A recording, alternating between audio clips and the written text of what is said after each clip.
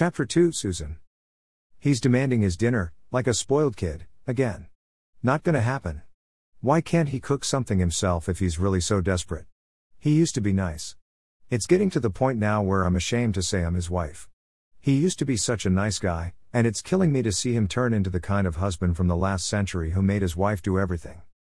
I thought he understood about my writing, but clearly he does not. But how can he not? I made sure I told him, even though I was terrified he'd tell people that Tina was really Susan. I look at my desk, which contains my computer, keyboard, mouse, and uneaten peanut butter sandwich. My screen should be full of words, but I haven't been able to concentrate since I left the kitchen with him still standing there looking like a master who expects a slave to do as she's told. It's been like this for a while, but tonight was the worst. First he yelled, then he pretended it was all fun and games, and then he yelled again. How much more of this can I take? How much more of this should I take? But what do I do instead of taking it? He's the man I love, the man I married, and the man I moved here to South Dakota to be with for the rest of my life. Maybe if I keep ignoring him when he gets like this, he'll eventually grow up and cook his own dinner for a change. I shut down my computer. There's no point in writing when I'm in this mood. I need to be Tina when I write, otherwise my stories won't sound true. The doorbell rings. Good, he's ordered something and isn't going to starve. I wish we could go back to romantic, candlelit dinners when he actually did help a little, even if it was just to light the candles. We'd get silly, make a mess with our food, and then take it into the bedroom. I think we stayed up all night at least 50 times in our first year together. If I go to him now and give him our private look, he'll respond with one that says, "Are you kidding me? I've had an oh-so-hard day at work, and you should know it," so the answer is no. On a Sunday evening, the part about having had a hard day at work would become something about how busy he'll be tomorrow. I know this because I've asked him outright and gotten those as excuses. Oh why can't we love each other as we used to? We used to see into each other's souls, but now it's as if a light has gone out somewhere, and the shine has left our marriage. When I told my parents I was going to marry him, Mom said, "Good. Just remember that the passion eventually wears off, and there needs to be something left to hold you too close. Pile that fire high, and let it become something that burns forever, even if more slowly. Love has to run deep, or it will dry up. Do you think you can have that kind of love with him?" "Oh Mom, you're such a philosophical poet. Of course we have that kind of love. And, I thought, our passion will never in a million years run out. I can't bear the thought of calling home in Detroit and telling her our fire seems to have gone out." I get up and walk over to my bookshelf. There are now 9 Tinas lined up in order from left to right. The first one was written while I was still in high school, but not self-published until just before I met Martin. That happened when I was 23, and although it was only 8 years ago, it seems like a lifetime now. The most recent one was published 2 months ago, and sales are already booming. I run my fingers along the row of books and feel the same thrill I always do in touching them, but now it's dampened by worrying about my marriage. The second one came out just after I got married, and I can still remember how Martin took me for a roll in the sheets to celebrate with me. When the latest one came out, he didn't even say congratulations, or that's good, but okay. I've always celebrated his achievements with him wholeheartedly. When he became a personal trainer 6 years ago, I cooked up a feast for him and anybody he wanted to invite. I walk back to my desk and pick up the sandwich. I take a bite, but it tastes like cardboard. I put it down and go sit on the bed. How can we rekindle our marriage? If only I could lie down and wake up when all our problems have been solved. I do lie down, but I doubt I'll get much sleep. After a night of tossing and turning, I decide what I'll do. I'll set an alarm on my computer, and make sure I make dinner on time. I tiptoe into our bedroom and see him in bed, still fast asleep. His face looks so relaxed and friendly when he's not awake. The rest of his body is undefined under the heavy covers, but I know every inch of it. There's the scar on his left hip from when he walked into his dad's workbench as a little boy and met the wrong end of a saw. There's the contrast between the tan skin of his face and the pale skin of his torso. There are his arms, hard and muscular, and then there's his tongue, soft and muscular. It spoke our wedding vows in a clear voice, and then his soft lips told me what we could get up to later once the dancing was over and we were in the bedroom alone.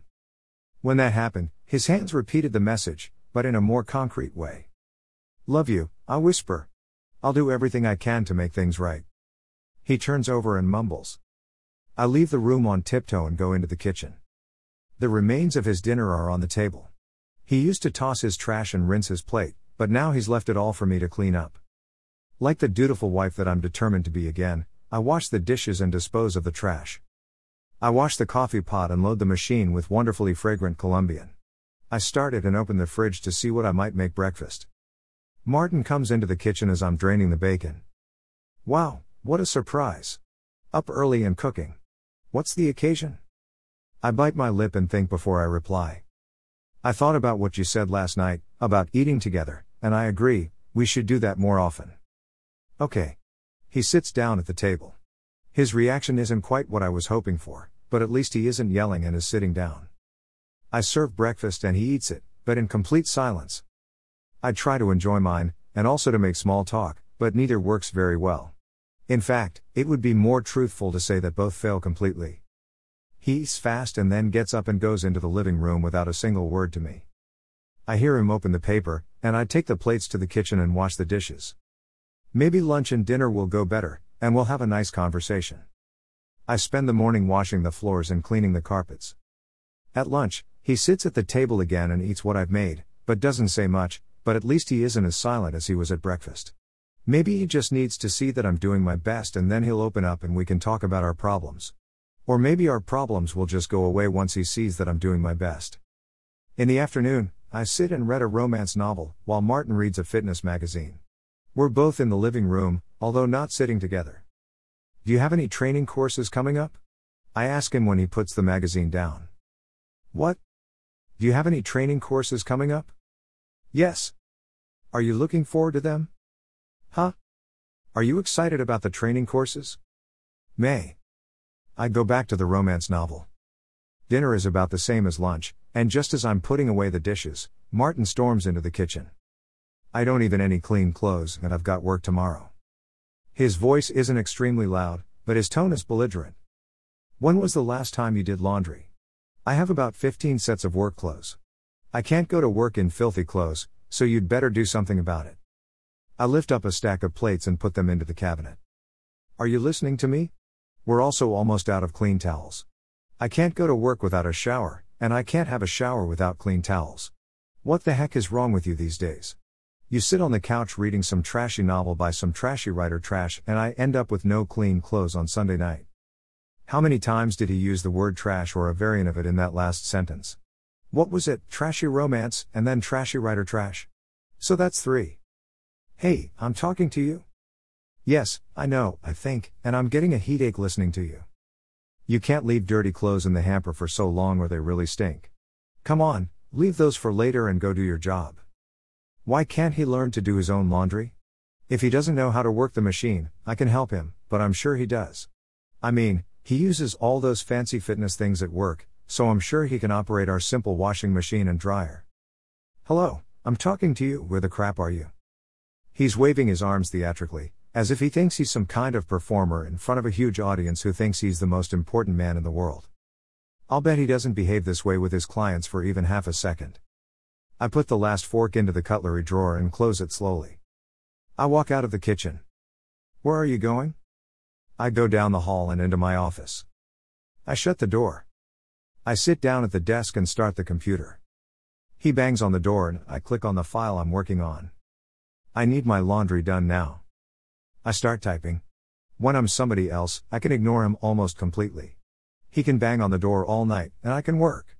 He'll get tired and go to bed, and he'll either wash his own clothes or wear what he's worn all day. It's not like reading a fitness magazine and then the paper got his clothes dirty. I'll wash a load of his stuff tomorrow while he's not here. Eventually, he stops banging and yelling and goes away, just like I knew he would. It looks like I'll have to sleep here again tonight. I finish writing the chapter, shut down the computer, and lie down. Tomorrow will go better, I know it will, it has to. He'll go to work and I'll do laundry and then I'll write until it's time to start dinner. Then when he comes home, we'll eat together and maybe, just maybe, he'll be interested in me. I sleep a little better because I have a plan, and I wake up when I hear him get up. I make us breakfast, and he eats it in silence. I notice he's wearing yesterday's clothes. Good. Bye, honey, I say as he puts on his shoes. Bye. No, honey? Okay, fine. I can play this game, too. The door closes behind him, and I collect all his dirty clothes from the floor in our room. He used to put them in the hamper. I carry them down to the laundry room and begin to sort them. They smell of him and I bury my nose in his shirts. He's wrong, they don't stink, they smell like the wonderful man he is beneath the layers of whatever's going wrong in our marriage. Such a shame I have to wash them, but he does need clean clothes for work tomorrow. Once the laundry's done, I go back to my office and write. At 4:30, my alarm goes off. What am I supposed to do? Oh yeah, dinner? But I'm in the middle of a chapter, so dinner will simply have to wait a little longer. I silence the alarm and go back to work. I finish the chapter just as I hear him outside my door. Hey honey, I'm home. Did you forget dinner again? Oh right, the alarm. Oops. I'll be right there. I need dinner now. I'm coming. Yeah, well hurry up, because I'm starving. I close the file and click shutdown. A window about an update fills the screen. I'll have to wait until it finishes, turn it back on, and shut it down again. How long do I have to wait this time? I watch the progress bar, which moves ever so slowly. Susan, this has gone far enough, open that door now and come and make me some dinner. The screen flickers. Then the progress bar comes back to life. It's moving even slower now. I shouldn't turn off automatic updates, but I hate it when the computer decides it needs an upgrade right in the middle of a great chapter. Bang! Bang! Bang! Poor door.